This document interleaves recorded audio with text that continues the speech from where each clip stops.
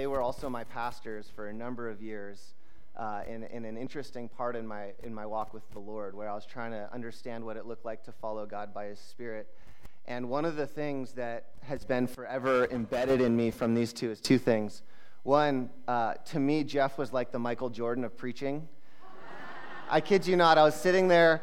I'd probably never public spoken in my life, and I was sitting up there, I'm like, this is amazing. And just like such spirit-filled, inspirational preaching that literally, Jeff, I've never told you this before, but it was an inspiration for me to like want to do that because I saw the way that you communicated and influenced lives around you by your preaching. And so it was one of those things that like a fire started burning in me, like, man, one day, like I can do that. So feel bad for me. My Michael Jordan is like watching me play basketball right now. So feel bad.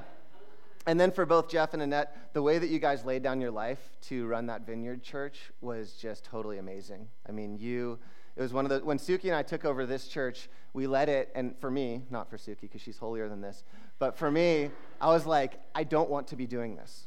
Like, I don't want to be pastoring this church right now, but the call of God was so strong. And I know that there was moments for you guys where things were really tough to run that church. And it may not have been in that place, but the way that you guys surrendered your lives and ran that church, it was obvious to the members at the time, and it really blessed me and kind of taught me how to follow Jesus in that way. So thank you guys. I'm so honored that you're here, and I hope you feel honored to be here. This is part of the fruits of your labor.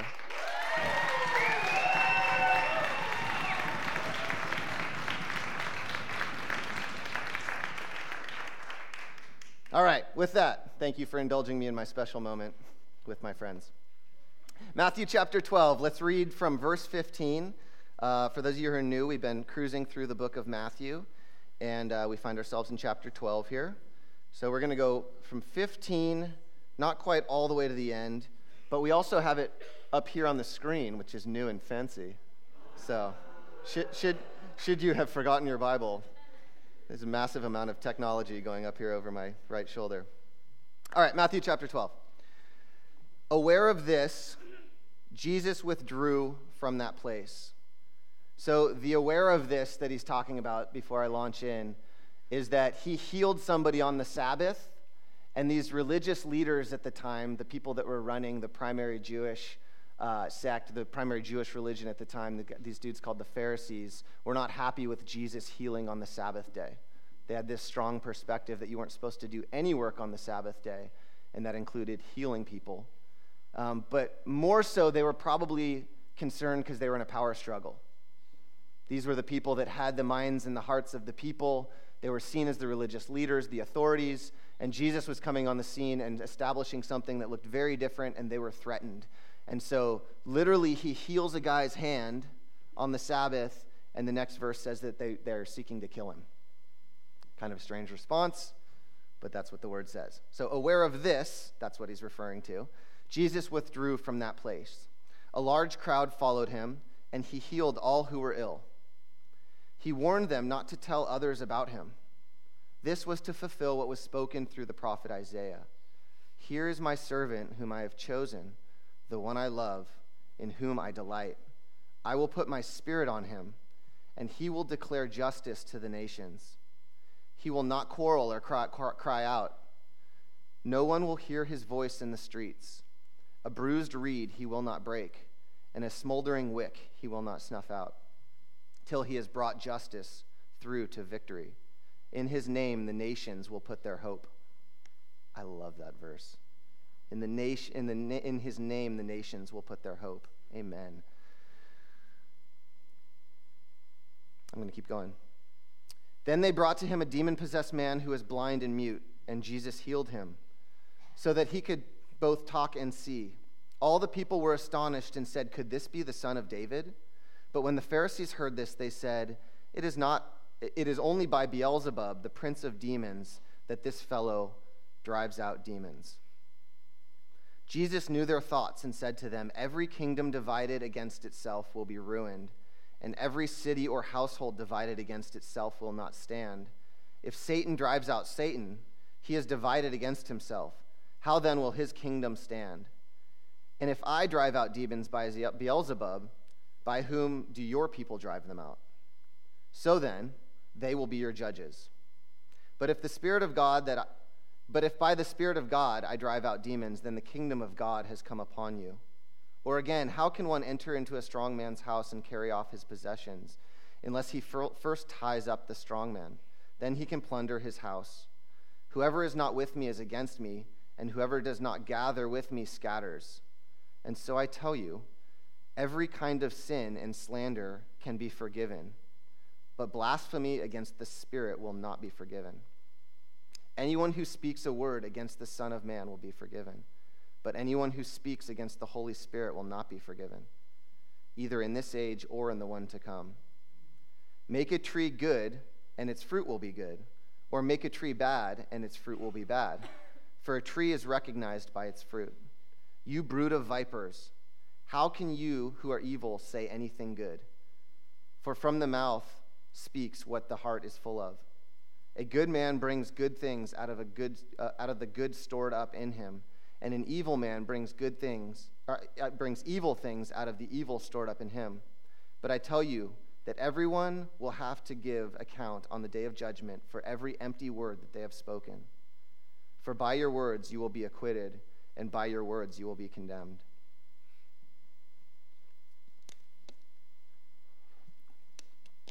Oftentimes, I find myself in Scripture looking for the words of Jesus explicitly to be teaching me theology and the words of other parts of the Scripture. As I read this passage, I was struck by the amount of theology that's contained in the actions of Jesus.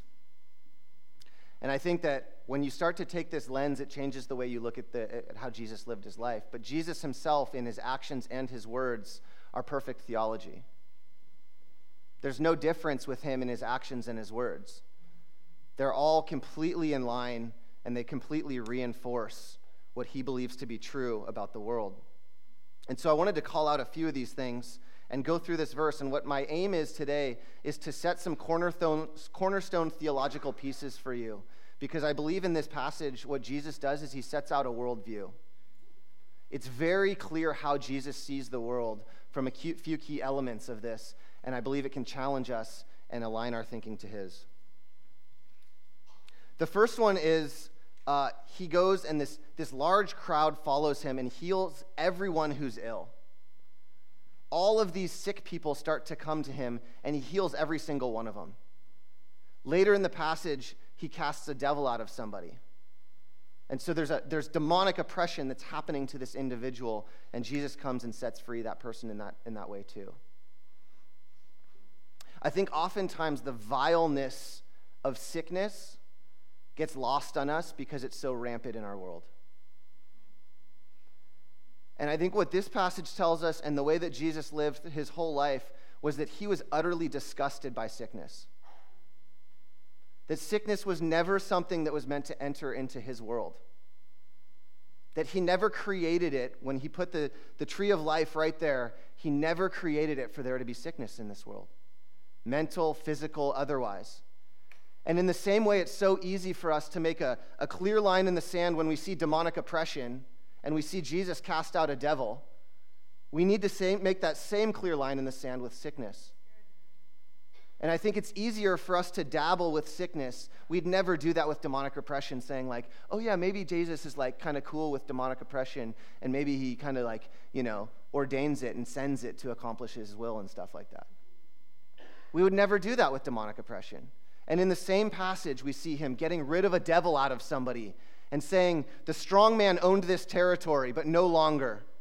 I come on the scene and I take authority over that and I get it out of the body. But we don't apply that same kind of thing to the sickness. And when I started to learn about this, I think it's a gift that I'm specifically supposed to go after, that I'm not walking in the level that I want to. But I can barely enter a hospital now because I utterly despise sickness. I hate it. I hate what it does to people, and I hate what it represents in the world. Yesterday, we were at Williams-Sonoma, and we were checking out some... What happened? I know, good sequitur, right? So, demonic oppression, Williams-Sonoma. It just fits. We were looking at pots and pans and stuff, and the woman comes over to help us, And it's this like lovely woman with like this really joyful spirit, but she's got this thing where she's hunched over like this, and she can't lift her head. And so she's trying to help us, and she's kind of like leaning back and looking at us, like this. And I'm sitting there looking at this beautiful woman, I'm just like, this is not God. This is not the Lord.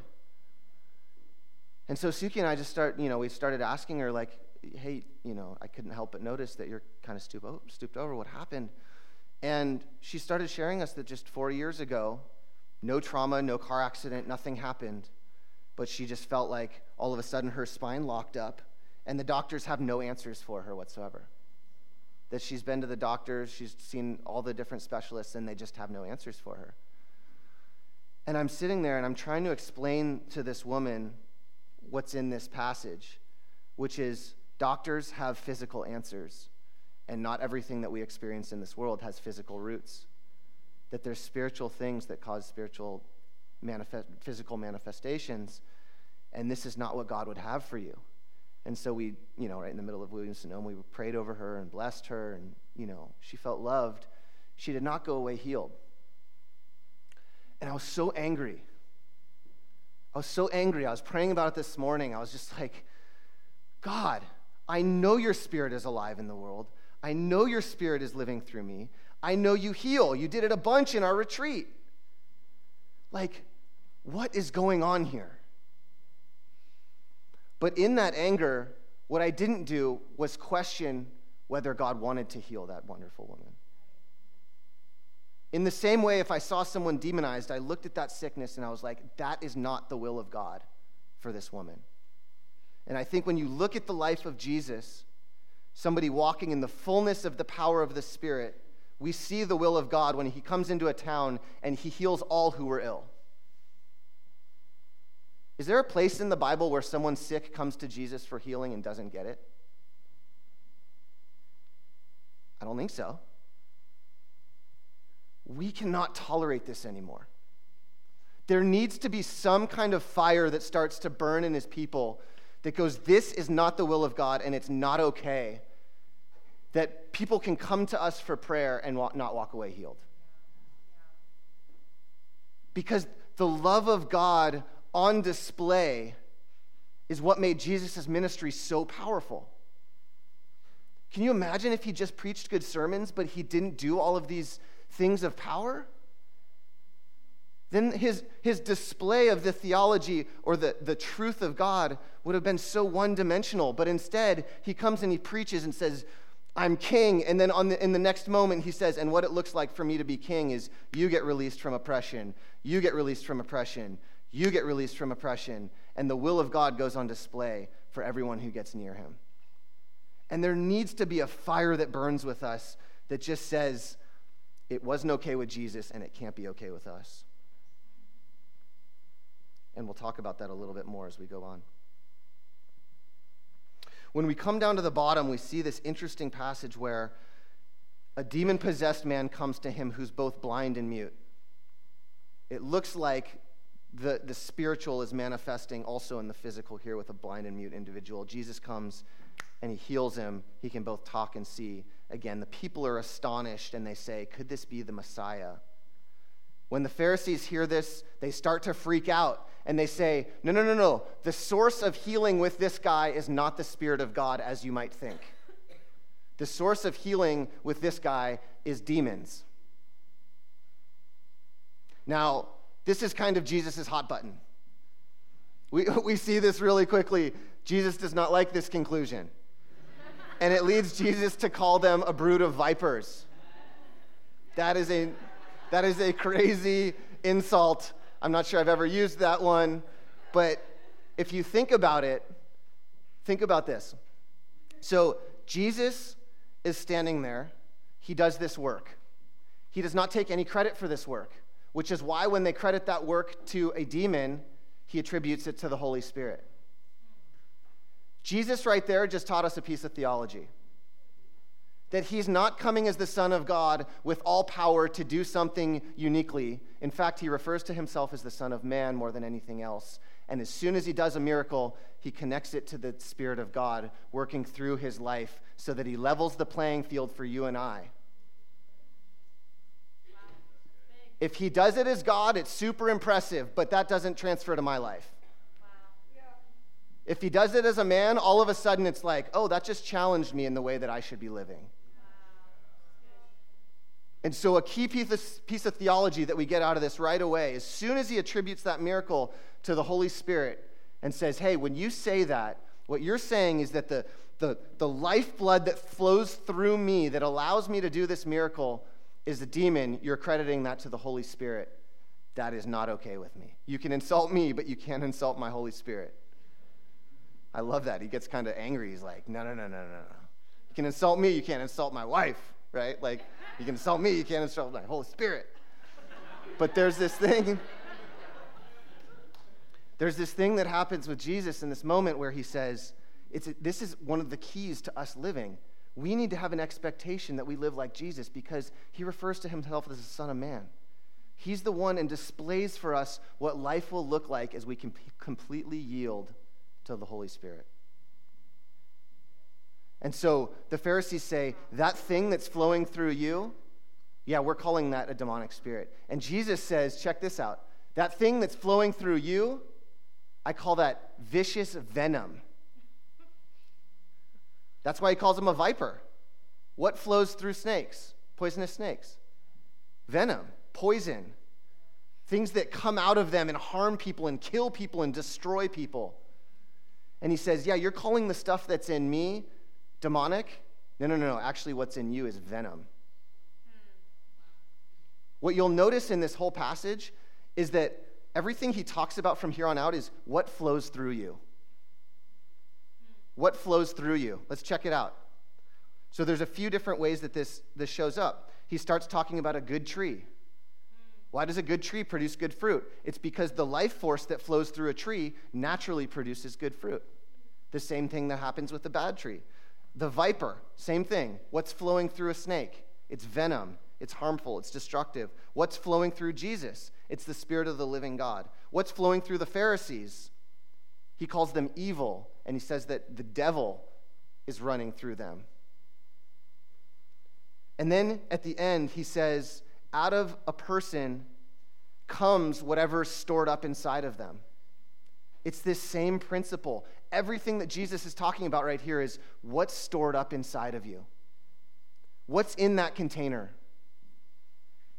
All of us need to have a vision for our life that we're all containers. We're all containers. And there's great spiritual stuff running through us, or there's not great spiritual stuff running through us. There's great things running through our minds, or there's not great things running through our minds. There's great things happening in our hearts and our emotions, or there's not great things happening through our heart and emotions. And whatever is going on with there, the body, the soul, the spirit, all of that stuff comes out, and all of a sudden is how we are presented to the world. This is like a key to life moment that Jesus is teaching here. He goes, there's spiritual elements, but there's other elements too. You know, one of the things we did on the way up to the retreat, not literally driving up, but leading up to the retreat, our whole retreat was about intimacy. And one of the things that I had gotten in a habit of was every night I'd come home from work, you know, I'd go through, put the kids down, super tired. I lay on my bed, and I watch an episode of The Good Wife. Anybody watch The Good Wife? It's pretty good, right? Yeah. You and me.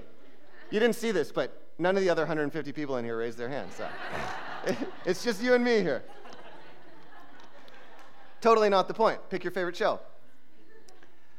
Going up to the retreat, this wasn't something that I felt like was in my life that was like polluting my life. But I laid it down for the retreat because I wanted to take those moments and just pray and use it as a fast to the Lord and say, okay, like, Lord, leading up to this retreat, I just want to kind of like purify myself and totally dedicate my mind and heart to you. And I noticed that there was kind of this block, if you will, that was otherwise just almost channeled out inside of me that was contained with media. And again, I'm not putting a value judgment on it. I'm just saying that it was. And what happened when I didn't put media in that is it felt like it kind of drained and it had capacity for something else. And what happened is I had capacity for something else is I started to get really hungry for God again.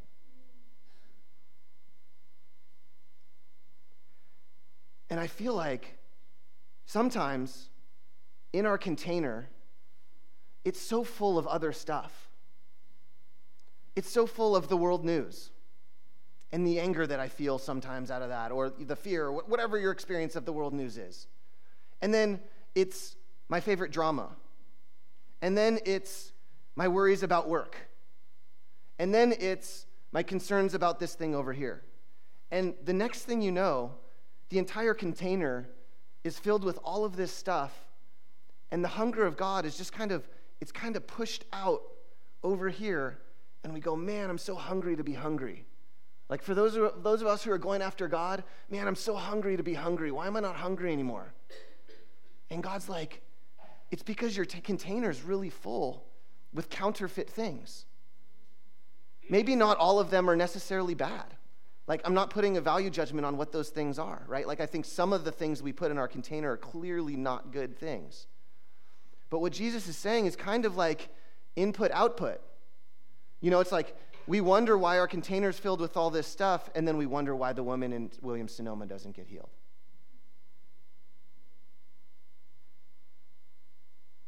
And when I was reading this, I'm like, God, I want my container to be so jam-packed filled with you that there's not room for anything else.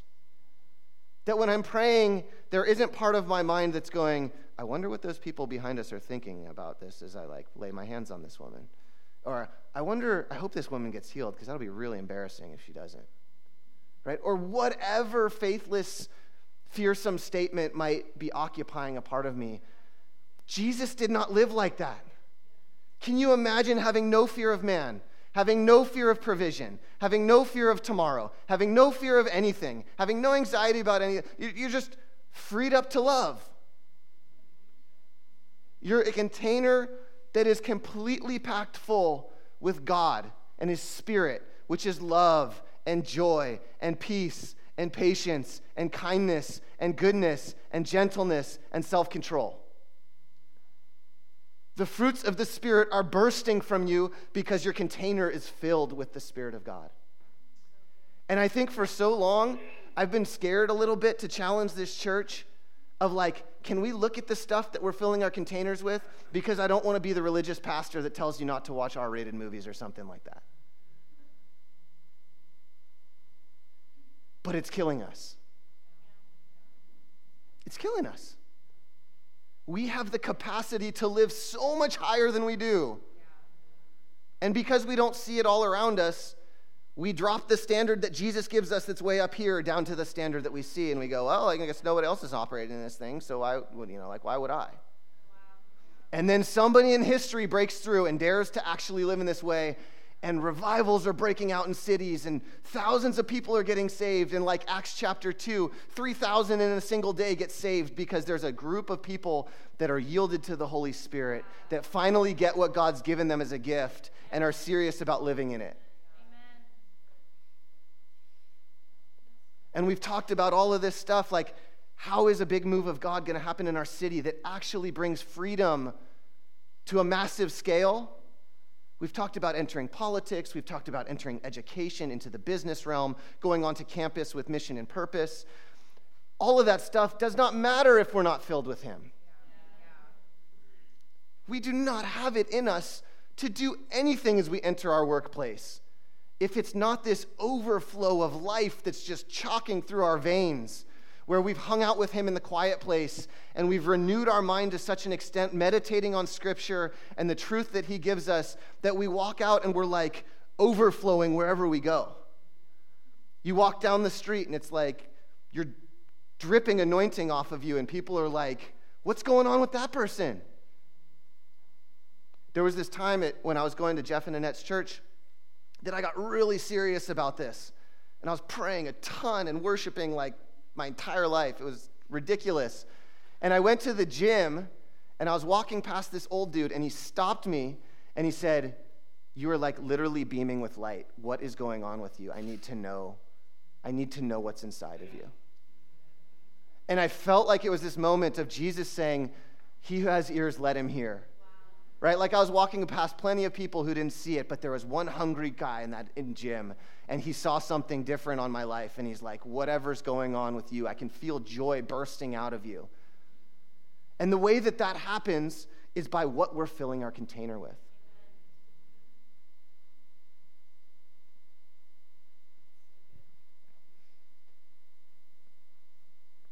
There's this whole worldview thing that's pieced together in this passage that I want to share with you. So I'll add some stuff, and then you'll see the parts where this is like right out of the scripture. So first of all, number one, God created the world, and it was excellent. God gives dominion over the earth to mankind, humankind, to take care of it. Right? So the first part of Christian theology and what Jesus lives is that God created everything in the earth, and then he gave it to humans to steward and to take authority over. And he says to Adam and Eve, be fruitful, multiply, take dominion over the earth, name the animals, tend the garden, this is your playhouse, go nuts. Number two, humankind turns away from God. And in so doing, empowers the adversary. The word Satan in the gospel that Jesus refers to here, it means adversary. It's used all over the Old Testament as well. But it means somebody who's coming against the will of God, someone that's opposing him. And so as soon as he comes in and he starts having his influence on mankind, on humankind, we start to see that show up in the world. And do we not see that show up in the world? Yeah.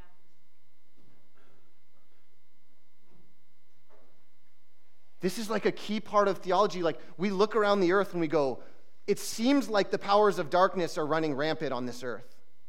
And there's a few things that you can conclude with that. There's a lot of different conclusions that you can come. The Christian worldview is that God created a perfect world. The enemy came in and had his influence, and somehow humankind turned away from God and started allowing the influence of the devil to work out on the earth that had been given to mankind by God. And so it's not God's active agent on the earth like making all these destructive things happen or the bad that's happening in the world. It's this evil force that we see Jesus talking about. And we see Jesus in this passage talk about a strong man who's got this house full of goods. And he says, if you're going to go in and you're going to plunder the strong man's house, what do you have to do? You have to bind him up first. What is he talking about? He's talking about a world where the devil is running rampant. And he says, look around, look at all this stuff. Is this acceptable for you guys?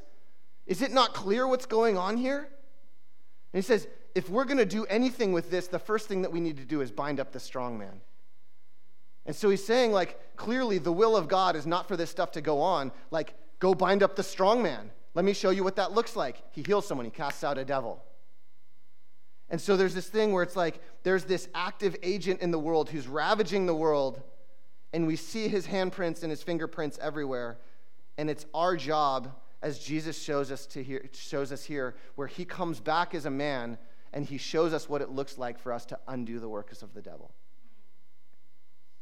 That's your mission. That's your mission, should you choose to accept it.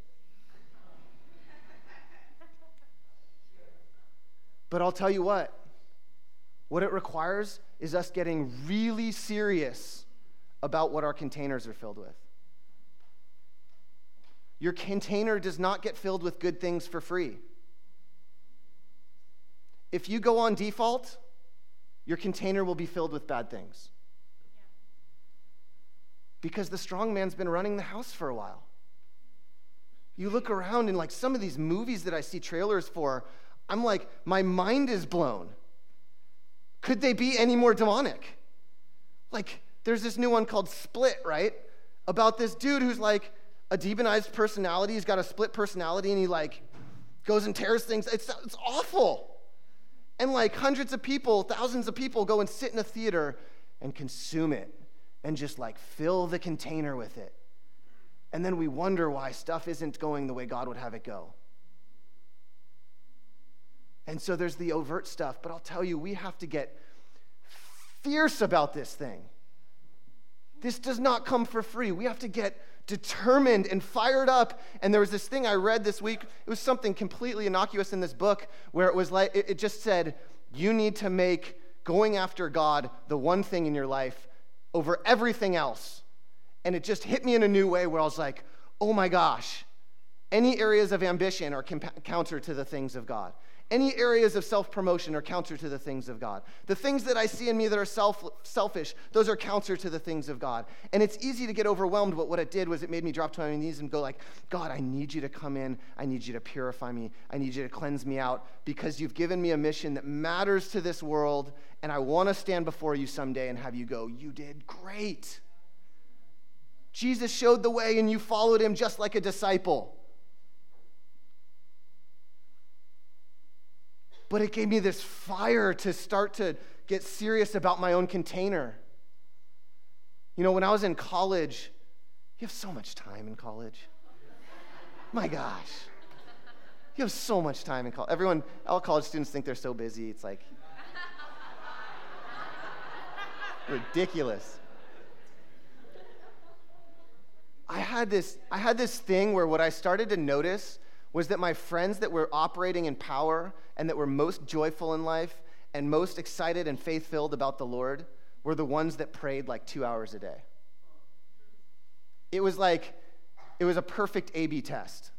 You know, you're like, oh yeah, I know your prayer life. Wow, like that's pretty awesome. Oh yeah, I know your prayer life.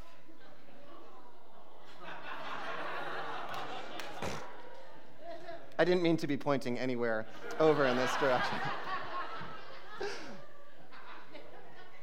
But what it did for me is there was this fire where I had this thing. I'm like, I'm going to pray an hour every morning, whether it kills me, because I want what's on the other side of that. At the time, prayer was not awesome. Prayer was kind of awful. But I was like, if I need to get good at this thing, to operate in that kind of joy and that kind of power and that kind of love and that kind of passion, I will do this. And I didn't have words for it. I didn't know why fasting mattered. I didn't know why prayer mattered. I didn't know why worship mattered. But now what I see is I'm like, oh, got it. Like, fasting is a statement where even the things that I need, God, I need you more. Even the things that are good, like food that you've given me to enjoy, I need you more. And you provide more delight than those. And as a statement, I'm going to start fasting. And then prayer is this thing where you're like meditating on the things of God. And you're like, okay, God, show me what's going on in me. Show me what's going on in the world. Show me what's going on in your kingdom. Show me whatever you want to show me. Fill my mind with the things of you. Fill my container with the things of you. And as soon as I started doing that, like I told you in that gym story, crazy stuff started happening. I started to get words of knowledge for people, and I gave these people words that they didn't know about themselves. And then I'd go and I'd feel compelled to pray for somebody, and they got healed. And I was like, this is awesome. This is a whole new life that I've been dreaming of having. And I'll be honest with you. Somewhere along the line, the fire for filling my container like that, it just diminished a little bit. It just diminished a little bit. And over the last few weeks, it's been sparking again. And I'll tell you what, it's happening again. Suki and I were out on a date night the other night, and we were sitting next to this guy, and I just felt like this guy's family's in shambles. And so I turned to my wife on my date night. I'm like, I'm so sorry I'm going to do this. She's used to it by now. And I turn over to this guy who's sitting next to us. I'm like, this is going to be a really awkward dinner if I'm wrong. And I said, can I pray for your family? And the guy was like, oh my gosh, like, yes, how did you know? My family's like not doing well right now. And we sat there and we talked for a minute, and I told him about the will of God to restore his family and to bring him back into, connection with God. And we sat there and we prayed, and then he's like, you know what? I don't think my job is actually something that God would be too fond of. It's like, I got to think more about that. And it was this moment exactly like, who's the dude in the tree? Zacchaeus, right? Yeah, the little guy in the tree, right? Zacchaeus was a wee little man. A wee little man was he. Jesus calls Zacchaeus down to the guy's totally caught in sin. He calls him down from the tree and he says, Zacchaeus, I'm eating with you tonight. before he does anything else, Zacchaeus says, I'm giving away 50% of what I own to the poor. And anybody that I've cheated, I'll give them back what they deserve. Right? Like this moment of catching somebody in the place that they are, honoring them by drawing near, and repentance happens. That's what it felt like with this guy. He's like, you know what? My job isn't what it should be. And I was just like, what other life would I want to be living? It's so scary because on the one hand, I don't want to be walking around my life all the time going like, oh no, do you want me to pray for that person? Oh no, do you want me to pray for that person? Oh no, what if I'm wrong? But on the other hand, the last thing that I want to do is go another 20 years and look back and be like, I know that there's a life possible like this on the other side. I've experienced it and I'm not walking in it. There's no way. Line in the sand moment. No way. No way. And Jesus displayed perfect theology. He displayed the life that he has for us. And he said, like, believe it. This is the life in the Spirit. It doesn't come for free. It costs you everything. But it's so worth it.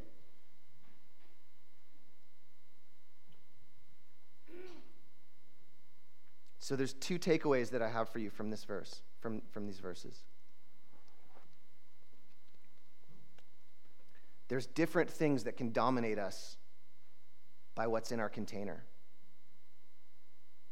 And I think there's a good moment for us right now, an opportunity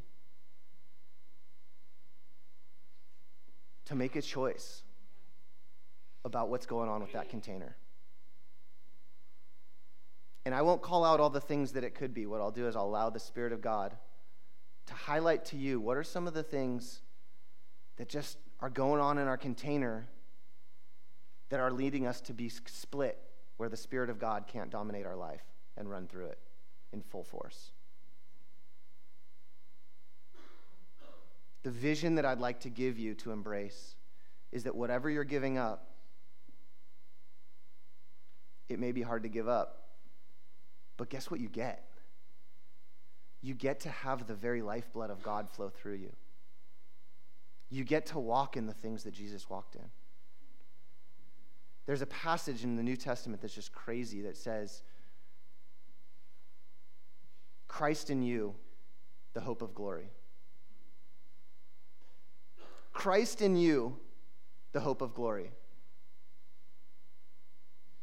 What you get is Christ in you. And what you get with Christ in you is all other things. You get this life where you're filled with passion, where you're single-minded, where you see the things of God happening in your life, where you're full of faith, where you're not split anymore, there's no depression, there's all of that mixture stuff that you know is not what God would have for you. That's part of Christ in you. And it's also the hope of glory for the world. The reason why it's the hope of glory is because we get to operate in the way that Jesus operated, as he showed us what it looked like to live like a person filled with the Holy Spirit. And so the invitation is like, let's get so serious, church, about what goes in our container. Let's get utterly serious about what goes in our container. When you start to feel anxiety, go, nope, that doesn't belong in my container. Jesus, Prince of Peace, come in and still those thoughts. When you sit down at your computer, there's a lot of things on the other side of that thing that don't belong in your container. And instead of just trying to go, no, I'm not going to do it, no, I'm not going to do it, no, I'm not going to do it, no, I'm not going to do it, no, I'm not, go, Christ in me, the hope of glory. Shift from the thing that you're not supposed to do to the vision that you have. Oh, I want to walk in that life. Oh, let me read the Gospels again. Let me see what kind of life Jesus is living and go, yes, I want that life. I want to choose that. It's not that you're choosing so much away from that necessarily, is that you're choosing that. There's this thing that I always say. My dad taught me how to ski, and when you ski and you're looking for good snow, oftentimes you go into the trees. And when you're skiing through the trees, it's kind of dangerous because if you whack into a tree, it hurts. But what they teach you about skiing through the trees is that if you look at the trees as to not hit the trees, you'll ski right into it. But if you look at the hole in the trees, you'll ski right through it. And I feel like one of the keys to walking out of things that shouldn't belong in your container is you don't focus on the tree and go, I'm not going to hit it, I'm not going to hit it, I'm not going to hit it. You focus on the gap in the tree where you're looking to go, and you go, I'm going right there. I'm going right there. Blinders to those things. It doesn't even matter that they're there. And so ask the Holy Spirit to dominate you. Ask the Holy Spirit to utterly possess you. Jesus lived utterly, utterly possessed by the Holy Spirit. And the manifestation was all of this stuff in his life.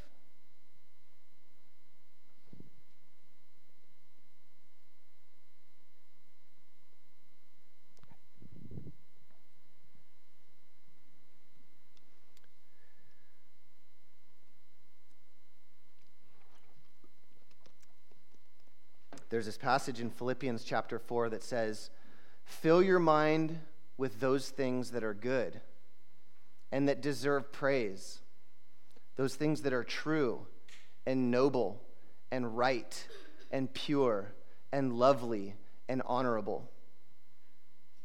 This is one of the keys to filling your container. Refuse to set your mind on things that aren't good and that are not deserving of praise. How many things would be eliminated just by that? Let's become crazy focused on filling our minds with things that are good and that are praiseworthy, that are true and noble, right, pure, lovely, honorable. I guarantee you that what you gaze upon, you will become. Whatever you gaze upon, you will start to look like. That's why worship is so powerful, because you look at the Lord and you're like, you're perfect. Your ways are perfect. You're kind. You're loving, etc. And you just fill your mind with those things, and then you walk out and you're like, I just naturally am those things in the world because I was just gazing upon the Lord. That's what we're going for. So worship team, come on up.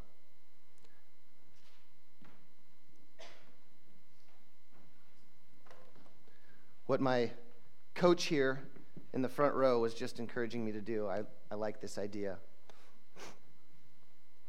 is I think there's a new resolve thing that needs to happen. There's a lot of us in this room that have been like, I'm fed up with where I am. I'm going to the deeper places in God. And I've seen that from somebody who doesn't even know God and has never experienced God, all the way to the person that's been walking with God for a long time. But I feel like the Spirit of God is doing this thing where it's like, I need to go farther. But the hard part is, I don't know that I have any answers as to how. I feel like there's been people who have been feeling that as to like, I know I can't stay here. I know I need to go farther, but I don't know how. And so what I want to give is an invitation as the worship team starts to play. I want to give an invitation to come forward and get prayer. If you're in the place where you're like, I'm committing myself to filling myself with the things of God, to setting my mind apart as a holy temple unto Him, to going after this thing where I'm utterly possessed by the Holy Spirit of God, that all of my life centers. I'm not saying, can you do it in your own strength? I'm saying you have the desire, and your will is being activated to say, yes, I choose that.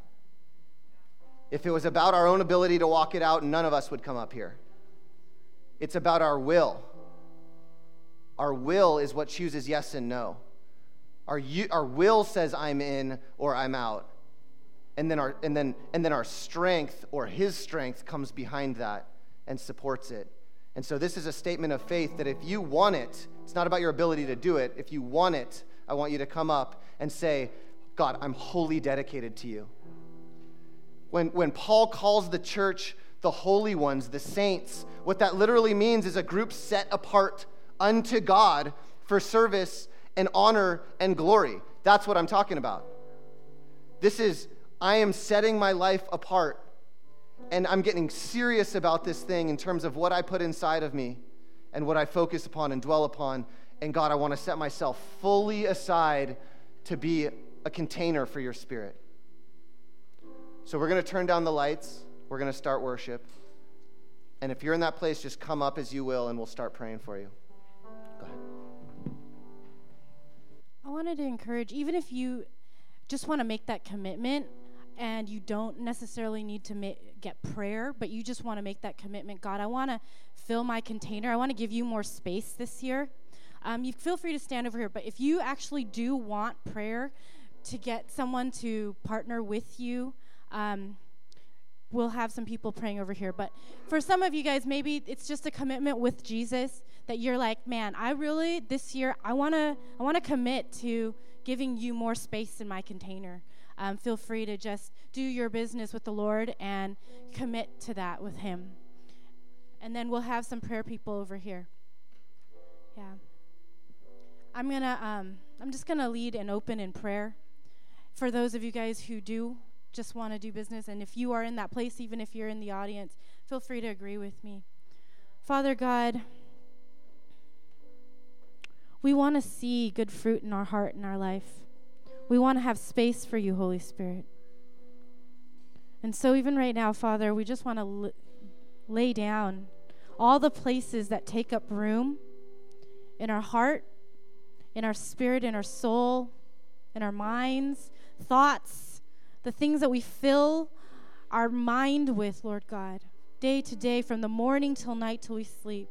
We want to lay down everything that is contaminating our tree, our pipe, our container, God. And we want to make room for you, Holy God, Holy Spirit, that you would be able to flow through us, that we would be able to live at newer, higher levels of surrender, God. We want to give you that. We want to commit to giving you that. Thank you, Lord.